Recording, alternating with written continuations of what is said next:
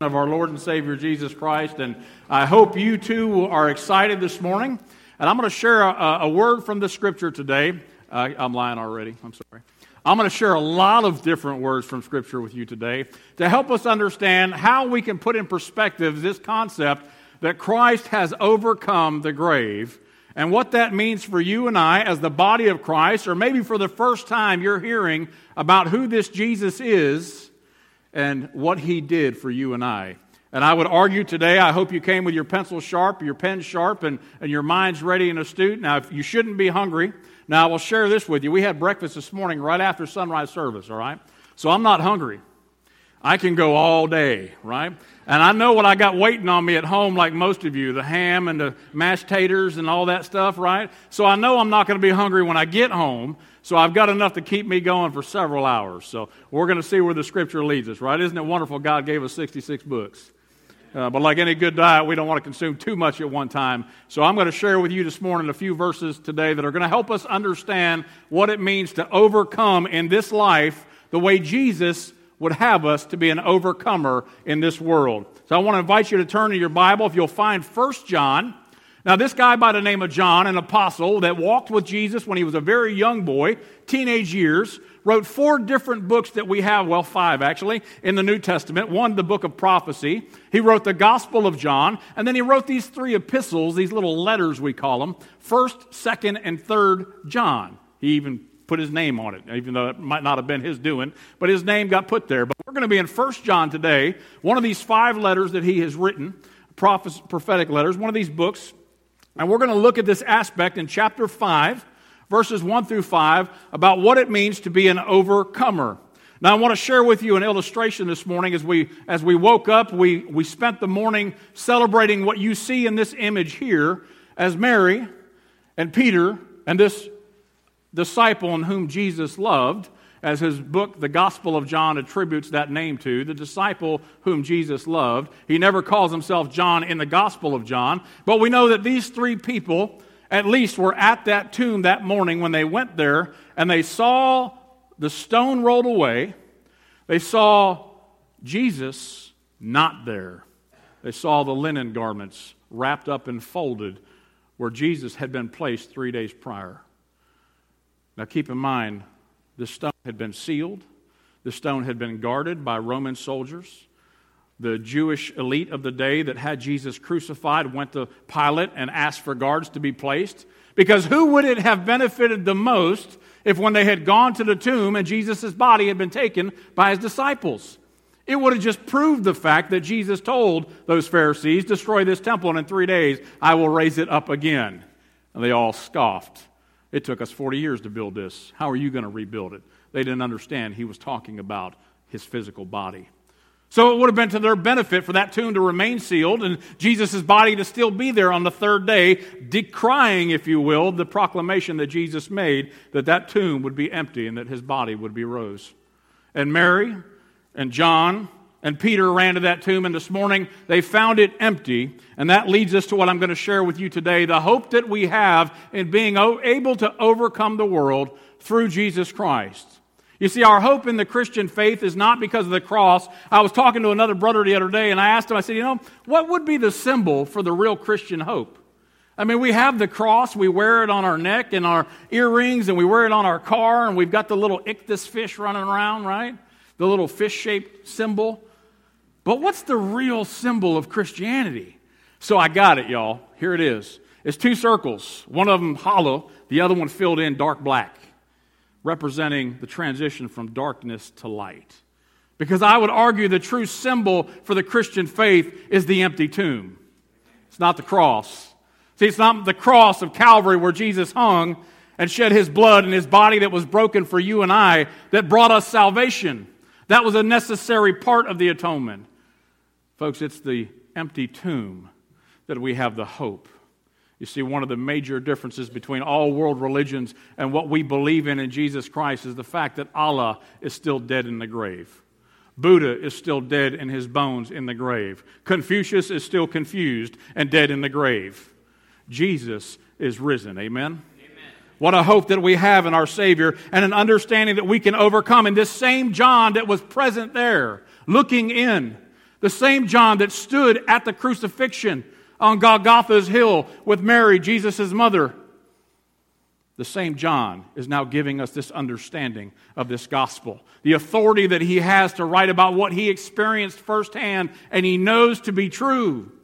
Like many of you today, we experience and we share what we know to be true because it has impacted us in such a way that it has transformed our life as followers of Jesus Christ.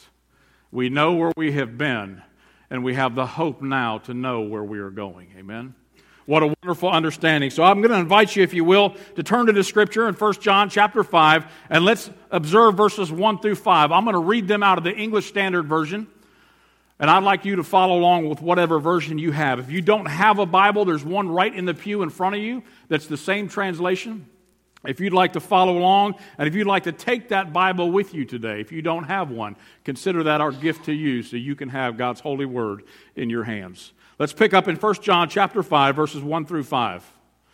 Everyone who believes that Jesus is the Christ has been born of God, and everyone who loves the Father loves whoever has been born of him. By this we know that we love the children of God when we love God and obey his commandments. For this is the love of God, that we keep his commandments. And his commandments are not burdensome. For everyone who has been born of God overcomes the world. And this is the victory that has overcome the world, our faith.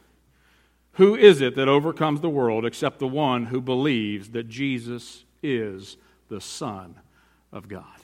Let's pray together over God's word. So, Father, we thank you for your written word. We thank you for the proclamation of your truth in this appointed hour where you have gathered each and every person under the voice, under the house, under this voice of my voice that can hear this. Father, we thank you for the gathering, and we know that your word will not leave us untouched. Father, we pray that the Scripture would penetrate our hearts. Lord, would soften the hardest of hearts. Lord, it would comfort those of us that are challenged this morning. And Father, I pray that it will challenge those who are comfortable in the status quo of life. Father, help your word teach us and understand how to be an overcomer in this world. Father, we thank you. We praise you in Jesus' name. Amen. Well, I want to share with you, if you're taking notes on inside your bulletin, if you've got one of those on the way in today, there's a spot for you to write down notes and you can follow along. And there may be something I share with you that sparks an interest that you want to dig a little bit deeper on that I'm going to go here during our short time together today. But by all means, write those notes down. And if you have a question at home, type them in your chat box and our IT booth will answer them. Doesn't matter what it is. They will answer it. Now, I can't promise you what they're going to give you for an answer, right? But they're going to answer it with something. And it may be, please see the pastor, right? But God bless you. And please let us know. We'd love to have your feedback. And if you have a question of something you hear today, shoot me an email. You'll find it on that bulletin, pastor@imbcworship.org. And I'll go a little deeper with you on what did I mean by that, or why did I say it that way, or what does this mean for my life? Who is this Jesus who through we can be an overcomer? Would love to share that with you one-on-one. But I want to share with you today 5 things that we're going to see through this scripture that are going to help us understand and put the resurrection of Jesus Christ in proper perspective. And there's going to be a declaration, if you will. When we use the word a declaration, it means somebody is declaring something with an authoritative manner that is truthful, that can be anchored upon, that can be a rock, if you will, for us to move forward. So I want to give you a few declarations that we see in this scripture, and then another one that's going to come out of a different text that I'll share with you in a few moments. Number one, we're going to see that there's a declaration of agency in the resurrection. There's a declaration of adoption that we see from God's children. There's a declaration of the avenue in which we must approach the throne of grace. And there's a declaration of absoluteness of what Jesus did. And lastly, we're going to see the declaration of the ability that we have and what Scripture tells us to have this relationship to overcome the world. Now, if you're a James Bond fan, right, I didn't want to upset anybody who's an older James Bond fan or a James Bond fan and a new James Bond fan. So here's my image for secret agent. That's the best I could come up with. Right? So there's this thing called the secret agent, and we know what that is. One of them James Bond spy movies that goes out and he does things to know, and he acts behind the scenes on behalf of some government or whatnot to influence something from going on. Well, I want to share with you in Scripture today, our first point in the text, in verse 1, that there's a declaration of agency that's being given here. Not secret agent, but the agency himself. Notice in verse 1 that everyone who believes that Jesus is the Christ. You see, we start off with understanding who this agency is, and it tells us right in Scripture at the very beginning. Agency is determined or is defined as the following. It's an office or a function of an agent. It's a relationship between a principal and that person's agent. Did you know that Jesus Christ is the agent between you and God of creation? That no one comes to the Father except by the Son? Jesus Christ is declaring here that He is the agent by which salvation comes. He would say in another verse of Scripture that no man comes to the Father except by me. I am the way, the truth, and the life. I am the bread of life. I am the light of the world. I am the door. He would go on in John's Gospel in 7 different sections and tell us that He is the I am of something. He is the agent by which salvation comes by no other name but the name of Jesus Christ. Now, points 1, 2, 3, and 4 are going to go by fairly quickly. So write quick if you want, or you can watch the recording later, but we're going to get at it because point 5, we're going to camp out, have lunch, and come back after our nap, okay? Just kidding. Right, so here we are. We see the agency number 1 is Jesus Christ. But the second part of this agency issue is that we've got to understand that the Scripture says that everyone who believes. Now, this word belief means to accept something as true. Now, it does not mean that when we believe something, we understand it all. Amen? There are things that you don't understand. You believe your wife loves you, but you don't understand why she married you. Right? I mean, are we there, man? Amen? Right? And ladies, we still believe you love him, but we still don't understand why you stay, right?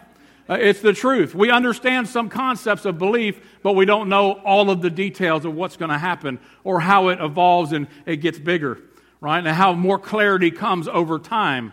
And that was what was going on here with the disciples. As they went to that tomb, they had lived with Jesus, had walked with Jesus, had been with Jesus, had saw all the miracles of Jesus, but yet they still didn't get it. Peter, on the night of Jesus' betrayal, as he's being brought before Caiaphas and the high council, Peter's out there like we were this morning, looking for a barrel drum to warm ourselves with, because it was chilly out. Peter's around the warming barrel, and 3 times he's asked if he is a follower of that Galilean, Jesus of Nazareth, Jesus of Galilee. No, no, no. And the rooster crows. See, Jesus knew that Peter would do that. Peter ran away. Even though he believed who he was, he still had moments of doubt and uncertainty of what was going on. And folks, I would argue we all have a little Peter in us from time to time, where we're not certain and sure about what's going on and why this could be happening or how this could be, even though we believe in Jesus Christ. You see, the agency is Christ. Belief is at the core of Christianity. To believe, to accept it as true. Here's the bottom line for the Christian faith. If someone was to ask me today, why are you a Christian? I will tell you this, because I choose to believe Jesus is the Messiah. No one's forced me.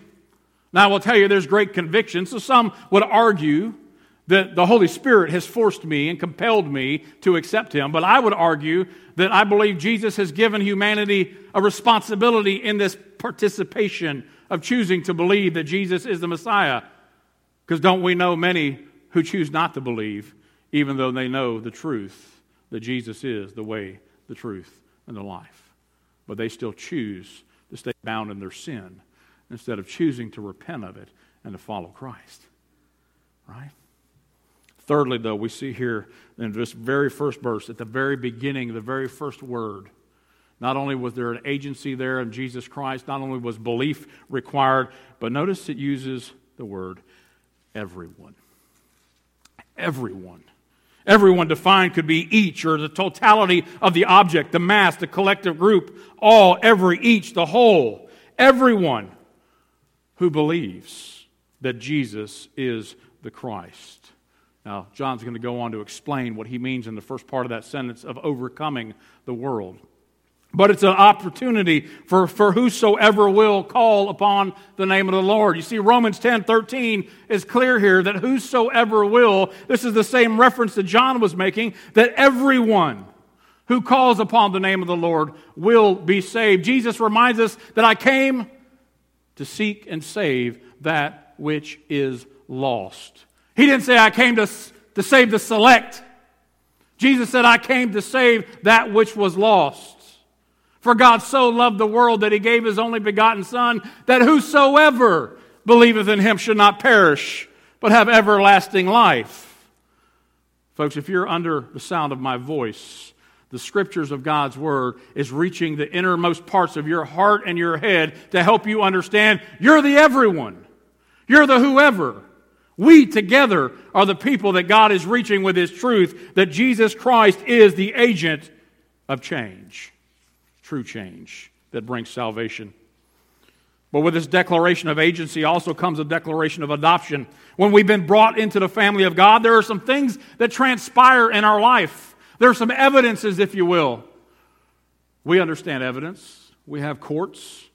And with all the issues that we have in our legal system today that is running rampant in our news, we still understand that a court's job is to find the evidence to provide a verdict of whether I am guilty or innocent, whether I'm proven in a court of law by a jury of my peers beyond a reasonable shadow of a doubt. Well, I would argue with you and share with you that the Scriptures tell us there is a proof in the adoption that we have and the agency of Jesus Christ that lets us know we are His children. Look with me in the second part of verse 1. Has been born of God, and everyone who loves the Father loves whoever has been born of Him. By this we know that we love the children of God, when we love God and obey His commandments. For this is the love of God, that we keep His commandments, and His commandments are not burdensome. Underline that in your Bible if you don't mind. Now, if you don't like to write in your Bible because you think it's sacrilegious, I'm going to tell you a good way to understand whether it's blasphemy or not. If you wrote it in your pen, it's not the Scripture. If it's in black and white in print, that's the Bible. It's okay to write in your Bible, amen? And when you fill that one up, go buy you another one and keep notes. Get you a bigger journal, right? But underline the word burdensome. And I'm going to explain to you in a moment what Jesus tells us about this issue of burden. But we see three things of evidence here in this adoption as children of God. Number one, that we have love for the Father, demonstrated by our actions. You see, Jesus tells us that you will know them by their fruit. You see, the way we act and the way we interact with other people, the way we live our life, the things that we do, they don't make us righteous. Those actions that we take, we can't earn our way to God. We can't pay enough. You can't put enough money in this plate to earn your salvation today if you had all the money in the world. Right? What profit of man to gain the whole world but lose his soul? Jesus would remind us. You see, we can't earn our salvation. It's something that God has already done for us if we choose to believe. Everyone who believes that Jesus Christ is the Son of God. We have that faith. And here, when we're adopted into God's family, we will have some evidences that come out of our life. The love we have for the Father guides our demonstrated actions of what we do daily. Not that we're perfect, right? I have to say that because my children are here. They know me. Amen? Some of y'all went right over your head, right? But the reality is, people know us personally. There's a relationship thing that goes on in our life with one another. I've often shared, and I've preached barefoot before. You know why? When you walk around barefooted, what happens? Your feet get dirty. You walk outside in the mud, and you get that squishy feeling. You ever had that? Right between your toes? Right? When you do ministry, folks, your feet get dirty. It's not always the clean, pretty thing that we see in church when we're doing life together, living this world as an overcomer. Sometimes life gets dirty. It gets messy. And it starts to, quite honestly, it starts to smell a little bit, right? Now, I'm not calling nobody out, all right? So don't nobody get offended. But in reality, when we do life together, it's not clean. It's not perfect. We ain't all got it figured out. And if you think you got it figured out, I'd argue come see me this week. All right? And I'll let you know that you ain't got it figured out. Matter of fact, if you're right, I'll let you figure me out. All right? Give me a little help. But that's the fact of doing ministry. But when we have love for one another, we demonstrate it through our actions. Love one another demonstrates the love for the Father. When we love each other as Jesus gave us this great commandment to love the Lord your God with all your heart, with all your soul, with all your strength, with all you got. I'm adding that part. With everything you are, love Him and love your neighbor as yourself. Love your neighbor as yourself. When we do that, we're demonstrating our love for one another. Really, the root of that is the love that we have for God. the love that we have for His Son, Jesus Christ, the love that we have for the Father. Thirdly, though, His love, we got to love His commandments according to Scripture. And we don't have to like them, right? We all know that person. We all got that person in our family, right? We know we don't like them, but we love them. Right? Y'all can be real here, right? We are recording this, by the way, so that's okay. Right? But that's the reality. We may not like everything that goes on, but we're called to love one another. Love that transcends preference. Love that transcends opinion. Love that transcends all those things. I don't have to like you, but I'm called to love you. Now, through that, I hope that I learn to like, and I'm able to love one another.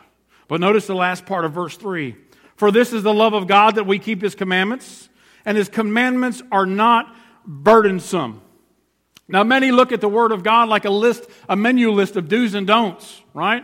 It's like that list that your wife told you, you can do these things, but you can't do these things, right? I can't have Honey Nut Cheerios, y'all.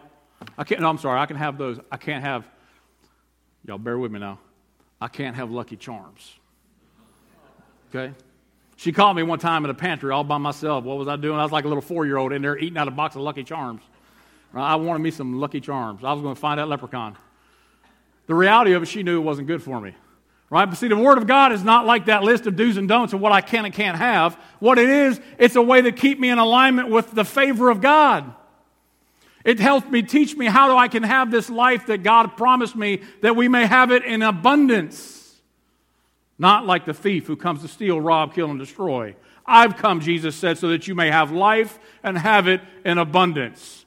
See, the diet of God's Word helps keep me healthy, helps me understand what's going on. It says here in John, it's not burdensome. Let me share with you what Jesus says about coming to Him and the burden that's there. In Matthew 11:28 and 30, He says, come to me, all. Now notice that word's there again. If there's any doubt that everyone, whosoever will, all, Jesus is speaking to all His creation. Come to me, all who labor and are heavy laden, and I will give you rest. Take my yoke upon you and learn from me, for I am gentle and lowly in heart, and you will find rest for your souls.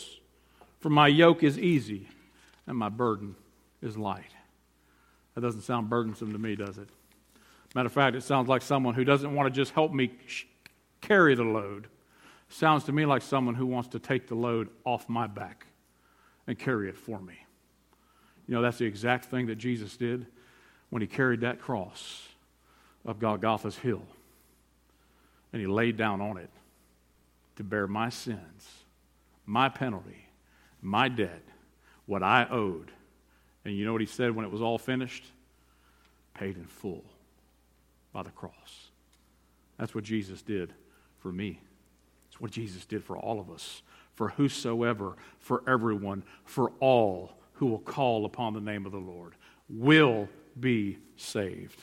Thirdly, let me share with you in verse 4 of John's writing here that there's a declaration of the avenue by which we can achieve and come to this position of understanding of salvation with God. This soteriology, if you will. Notice in verse 4 it says the following. For everyone, are y'all seeing a pattern here in the Scripture?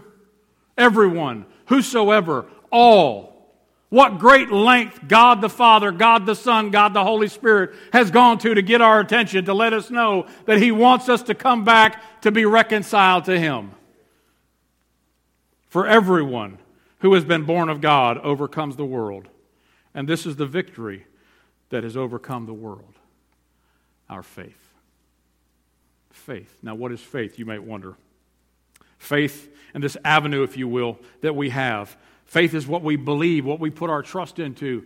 It's an understanding, it's something that's not tangible right in front of us, but it's something that's hoped for, as the Hebrew writer would tell us in Hebrews chapter 11 and verse 1.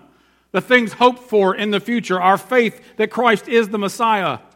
Let me share with you what an avenue is. An avenue, many of us understand when we're driving a car. We go down the avenue to get to the store, or we go down some other way. An avenue provides a way or an access, a channel for pursuing the desired object. The declaration that John is making here, that Jesus Christ is the way and that by faith is the avenue by which we come into the relationship with Jesus. Now, it didn't say by finances. It didn't say by friendships. It didn't say by frolicking or any other word that rhymes with F. It says by faith and faith alone. The writer of Ephesians in Ephesians 2 verses 8 through 9 would tell us that this issue of faith, for by grace you have been saved through faith, and it is not of your own doing. It is the gift of God, not the results of works. Let no man must boast. But if I can be honest with you for a moment, you ever had someone that wanted to give you a gift? You knew the person, you liked the person, but they always liked you more than you liked them. You ever had one of those friendships? And they give you something really nice, like expensive nice. Like they hand you a new Apple Watch, right? Nice. And you're hesitant to take it. You're like, I don't want that, right? Folks, we do this at our Christmas parties, don't we? Secret Santa, we're going to play it. $10 minimum, $10 maximum. Nobody buys a gift over $10 now, right?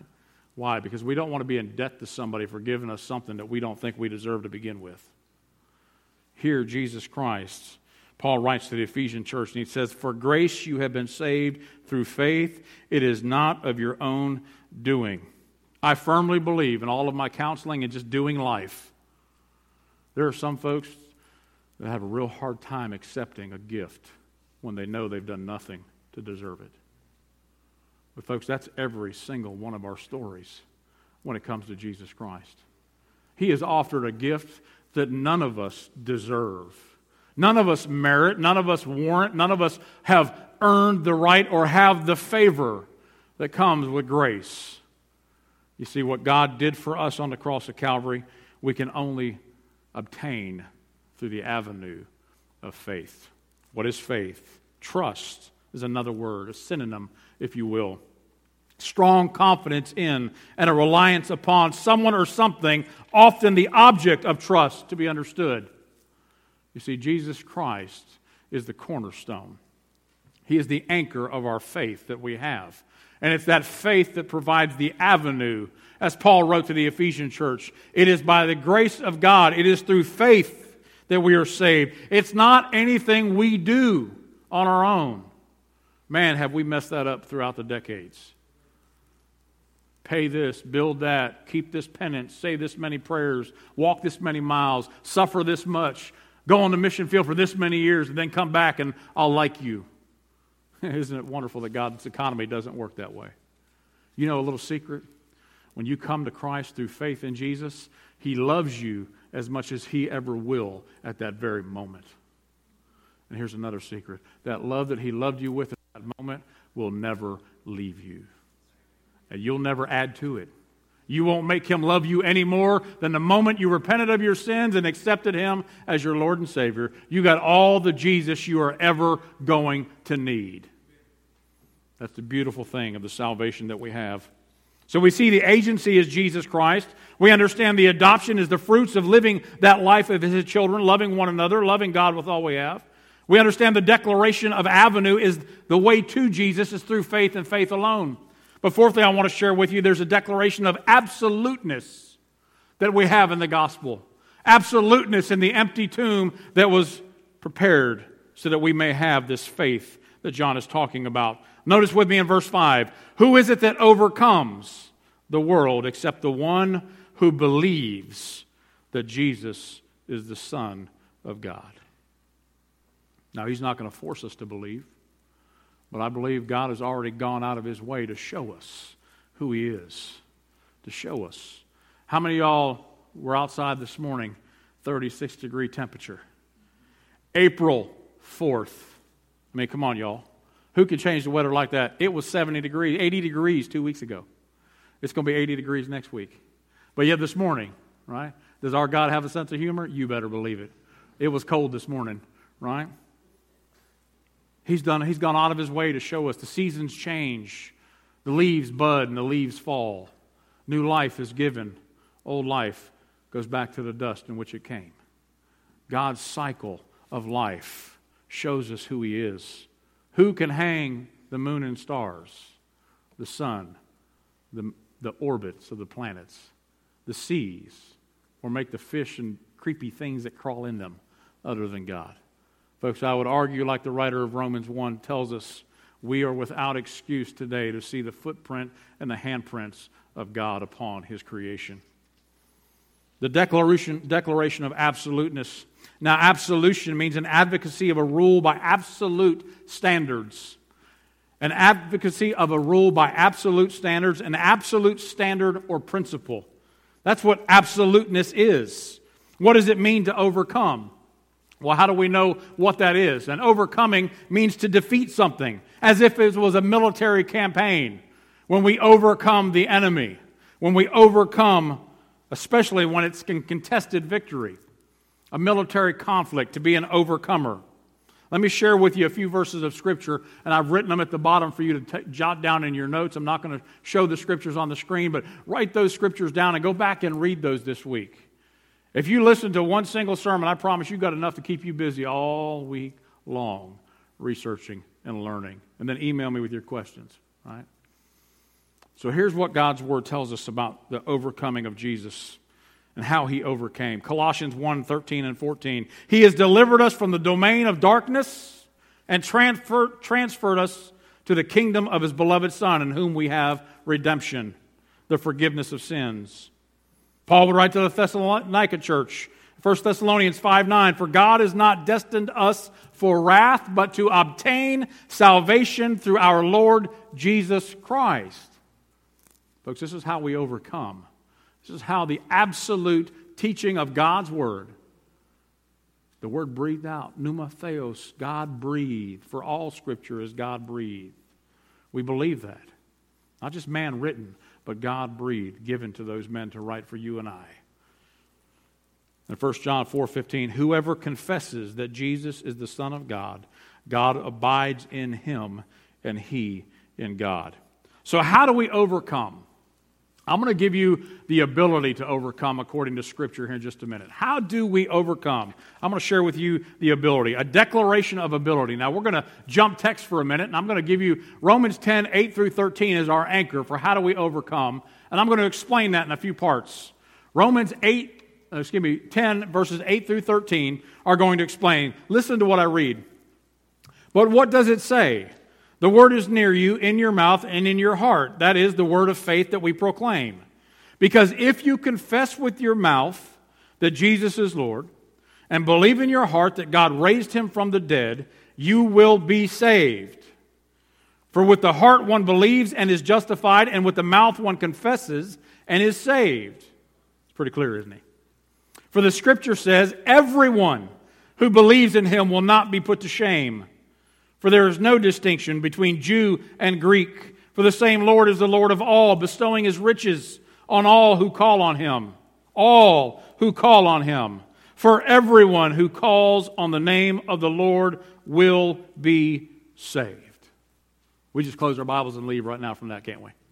It's good, isn't it? That's the truth. What's the ability that's being declared here? Let me share with you a few points. I'm going to break down verses 9 through 13 for you. The application of salvation is the following. How do we apply this? The Scripture in verse 9, the first part says we got to confess with our mouth that Jesus is Lord. Homologio would be this word of shouting out like a bullhorn on a megaphone on a sports field. You ever see a cheerleader hold up one of them big, long, obnoxious horns, right? And start telling you to clap louder? Yeah, that's the concept of what Jesus means by confessing him as Lord. With our mouth, a verbal confession. Secondly, though, the application of salvation, that if we believe in our hearts, God raised him from the dead. You see, this morning, we celebrated the proof and the evidence. Now, if you're skeptical and don't know if this really happened or not, I'm going to give you a name of a professor, Dr. Gary Habermas. He's a professor at Liberty Baptist Theological Seminary. That's what I still call it. He goes there and he's teaching. He is the world-renowned expert on the resurrection of Jesus Christ. If you want to get some books to read, if you like reading books, you can read those books, and he will lay out the scientific and factual evidences that point us to the proof of the resurrection of Jesus Christ. Gary Habermas is his name, so if you want to dig a little deeper. But here the Scripture tells us, belief in your heart that God raised him from the dead. All the books in the world won't save you. It's belief in our heart that Jesus was raised from the dead. Even Thomas doubted, remember? I won't believe until I see the nail-pierced hands and touch his side myself, Thomas says. And guess what? Our Lord provides, amen? Jehovah Jireh. The next week, 8 days later, that same Sunday evening in the upper room, who's there? Now, y'all, he didn't knock. He just walked through the wall, okay? He showed himself to Thomas. Touch. Feel him. Not an apparition. Flesh in the present. The resurrected Jesus appearing to over 500 of the brothers, as Paul reminded us.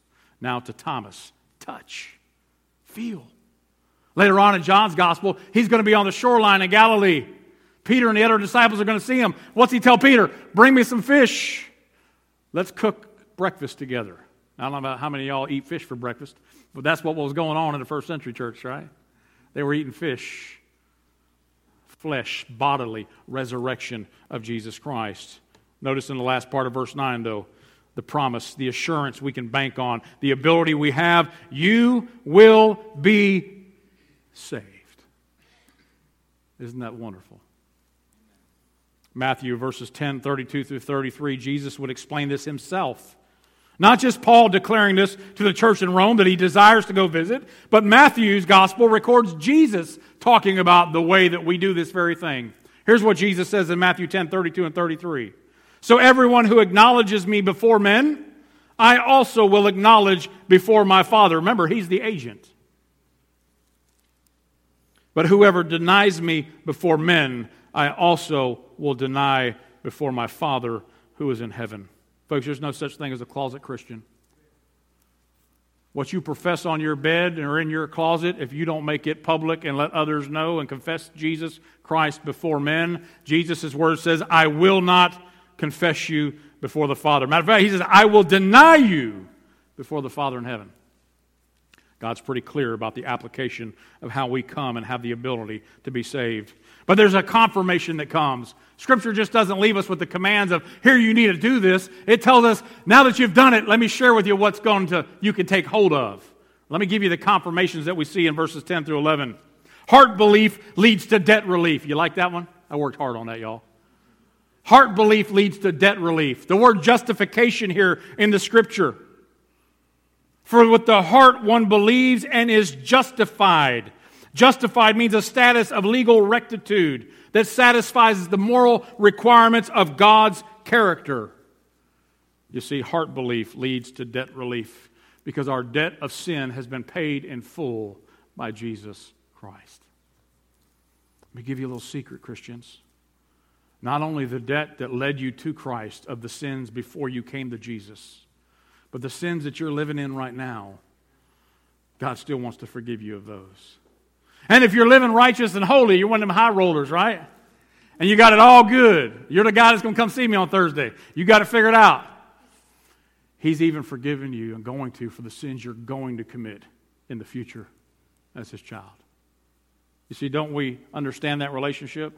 How many of y'all have a child that's done something you didn't agree with, or maybe they did something wrong and they incurred some kind of a debt penalty, whether it be restriction, maybe they skipped school, maybe they crashed your car, or maybe they just left it on E when they brought it back? Right? No conviction here. Just kidding. There's debt that's got to be paid, but don't we want to forgive our children, even when they've done wrong? We still love them. We still forgive them. We still extend that grace to them over time, maybe, right? But we forgive them. Looks, why does our Heavenly Father do anything different with you and I if we're his children? Yeah, we may have restriction for a day or two. Maybe God withholds a few blessings that we would have had we not partaken in that sin. But the moment we confess those sins in our Christian walk, God is faithful to forgive us. As the psalmist writes in Psalm 103, as far as the east is from the west, our sins are to be remembered no more. Not even be brought back against us. Paid in full. And secondly, I want to share with you the confirmation that we have. Mouth confession leads to eternal possession. Mouth confession leads to eternal possession. That's what the Scripture is telling us here in verse 11. For the Scripture says, everyone who believes in him will not be put to shame. Now, Peter quotes this and Paul quotes this, and there's a reference to the Old Testament. But the truth of God's Word in its entirety is that if we've put our trust and faith in Jesus Christ, mouth confession leads to eternal possession. But wait a minute. Well, what happens to the sins that I'm still caught up in right now? You know, if I come to Jesus and I accept Him, then I know that I'm going to have to stop doing some of those things. And I want to stop doing them, but I just don't know if I have the ability to stop doing them. I would say to that person, you're absolutely right. You don't have the ability to stop doing them. And you never will. I remember as a young soldier, I had a mouth like a sailor. I could cuss with the best of them. I'd drop a nail, and I could give you 4 adjectives used 10 different ways. Okay? Not proud of it. But I remember over and over recognizing I had a problem. And I remember telling myself before I was saved, I'm just going to stop using this language. Y'all know how long that lasted? About 10 feet, right? There's some things we just can't do on our own. And it wasn't until I came to Christ that God took that away from me. And then He slowly started to begin taking, some very quickly, but some things, it's been over time where God is removing those sins from my life. We call that sanctification. But you know what? I couldn't do it on my own before Him. I had no ability to do it on my own. I was fallen, carnal, in my natural state of all about me. And what I want is what I want, when I want it, how I want it, and I want it now. And I'm going to get it. But see, when Christ came into my life, my wanter changed. I didn't want those things anymore. I wanted to live for Him. Now, still not perfect, right? My wife's here to testify, amen? Right? But we're growing more Christ-like every day. The point is, you will never change by yourself until Christ changes you from the inside out. It's truly an inside job. Thirdly, I want to share with you in closing that there's a reservation for all to salvation. Notice what verses 12 through 13 tell us. Right? I can't make this stuff up, y'all. I'm not smart enough to come up with this on my own. Look at the Scripture. Verses 12 through 13. For there is no distinction, number one, between Jew and Greek. That means between God's chosen people, Israel, Jewish natural-born citizen who inherited the right through their birth, and those who were Greek, pagan, heathen. Both have an equal standing with God through Jesus Christ. Equal. There's no distinction, the word. There's no differentiation between the two. If you put them all in the same room, they all smell the same. Right? There's no distinction between Jew and Greek. But notice he goes on. The same Lord is Lord of all. The monotheistic God that Israel served, the one God, is still the same one God in 3 parts that we celebrate today, the resurrection of Jesus Christ. Fully God, fully man, God in the flesh, God incarnate, the Word that became flesh. We still serve that same Lord who is Lord of all. But notice the Scripture talks about what He wants to give to His children, bestowing or giving out His riches. Pluton in the Greek, meaning something that is wealthy. The God of all creation is the God of all riches. And what's He want to do? He wants to give it to His children. For you and I, for our benefit, for our blessings, for our use, for His kingdom. And lastly, let me share with you the truth about God. God accepts collect calls. You ain't got enough money to pay the debt. And He knows that. I didn't have enough money to pay the debt, and He knew that. But when I called on the faith hotline through my belief in Jesus Christ, guess what I heard on the other end? I didn't hear an operator, please hold while we connect you to your party. You know what I heard? I heard welcome. I heard forgiven. I heard come. I heard now. I heard redeemed. Folks, that's what we have in Christ Jesus. That's what we have in the resurrection. A hope that transcends anything this world could ever offer you and I. God accepts collect calls because we could never pay the debt. And if you're hearing this today and you're not sure and you're caught on this fence between some kind of theology that says only some people will be chosen and only some won't and all this other stuff, let me share with you in closing Isaiah 55, verse 11, in case you're wondering whether or not I'm speaking to you and God's word is speaking to everyone. Isaiah 55:11. So shall my word be that goes out from my mouth. It shall not return to me empty, but it shall accomplish that which I purpose and shall succeed in the thing for which I sent it. Folks, you've heard the word of God proclaimed today in this place. And I believe you're not here by accident. You're not watching at home by accident. God has foreordained and predestined this moment, this time, and this place for you to hear these scriptures and these verses. Why? Because God wants a collect call from someone. God knows there's someone here that doesn't have enough quarters to put in the machine. That your SIM card just expired on your cell phone plan. He's expecting a collect call. Would you put your trust and faith in Him today? Do you know that you know if you stood before God on this Resurrection Sunday and He looked at you and said, why should I let you into the kingdom of heaven? Do you know without a shadow of a doubt that you can say, because I've placed my trust and faith in Jesus Christ as my Lord and Savior. Other than that, I have nothing to offer. Folks, He's waiting for a collect call. He's waiting to answer. Would your heart be receptive? Every head bowed and every eye closed. As we close our service today, I want to share a message first for the church with you. Every head bowed and every eye closed. The body of Christ, we know the truth of God's Word.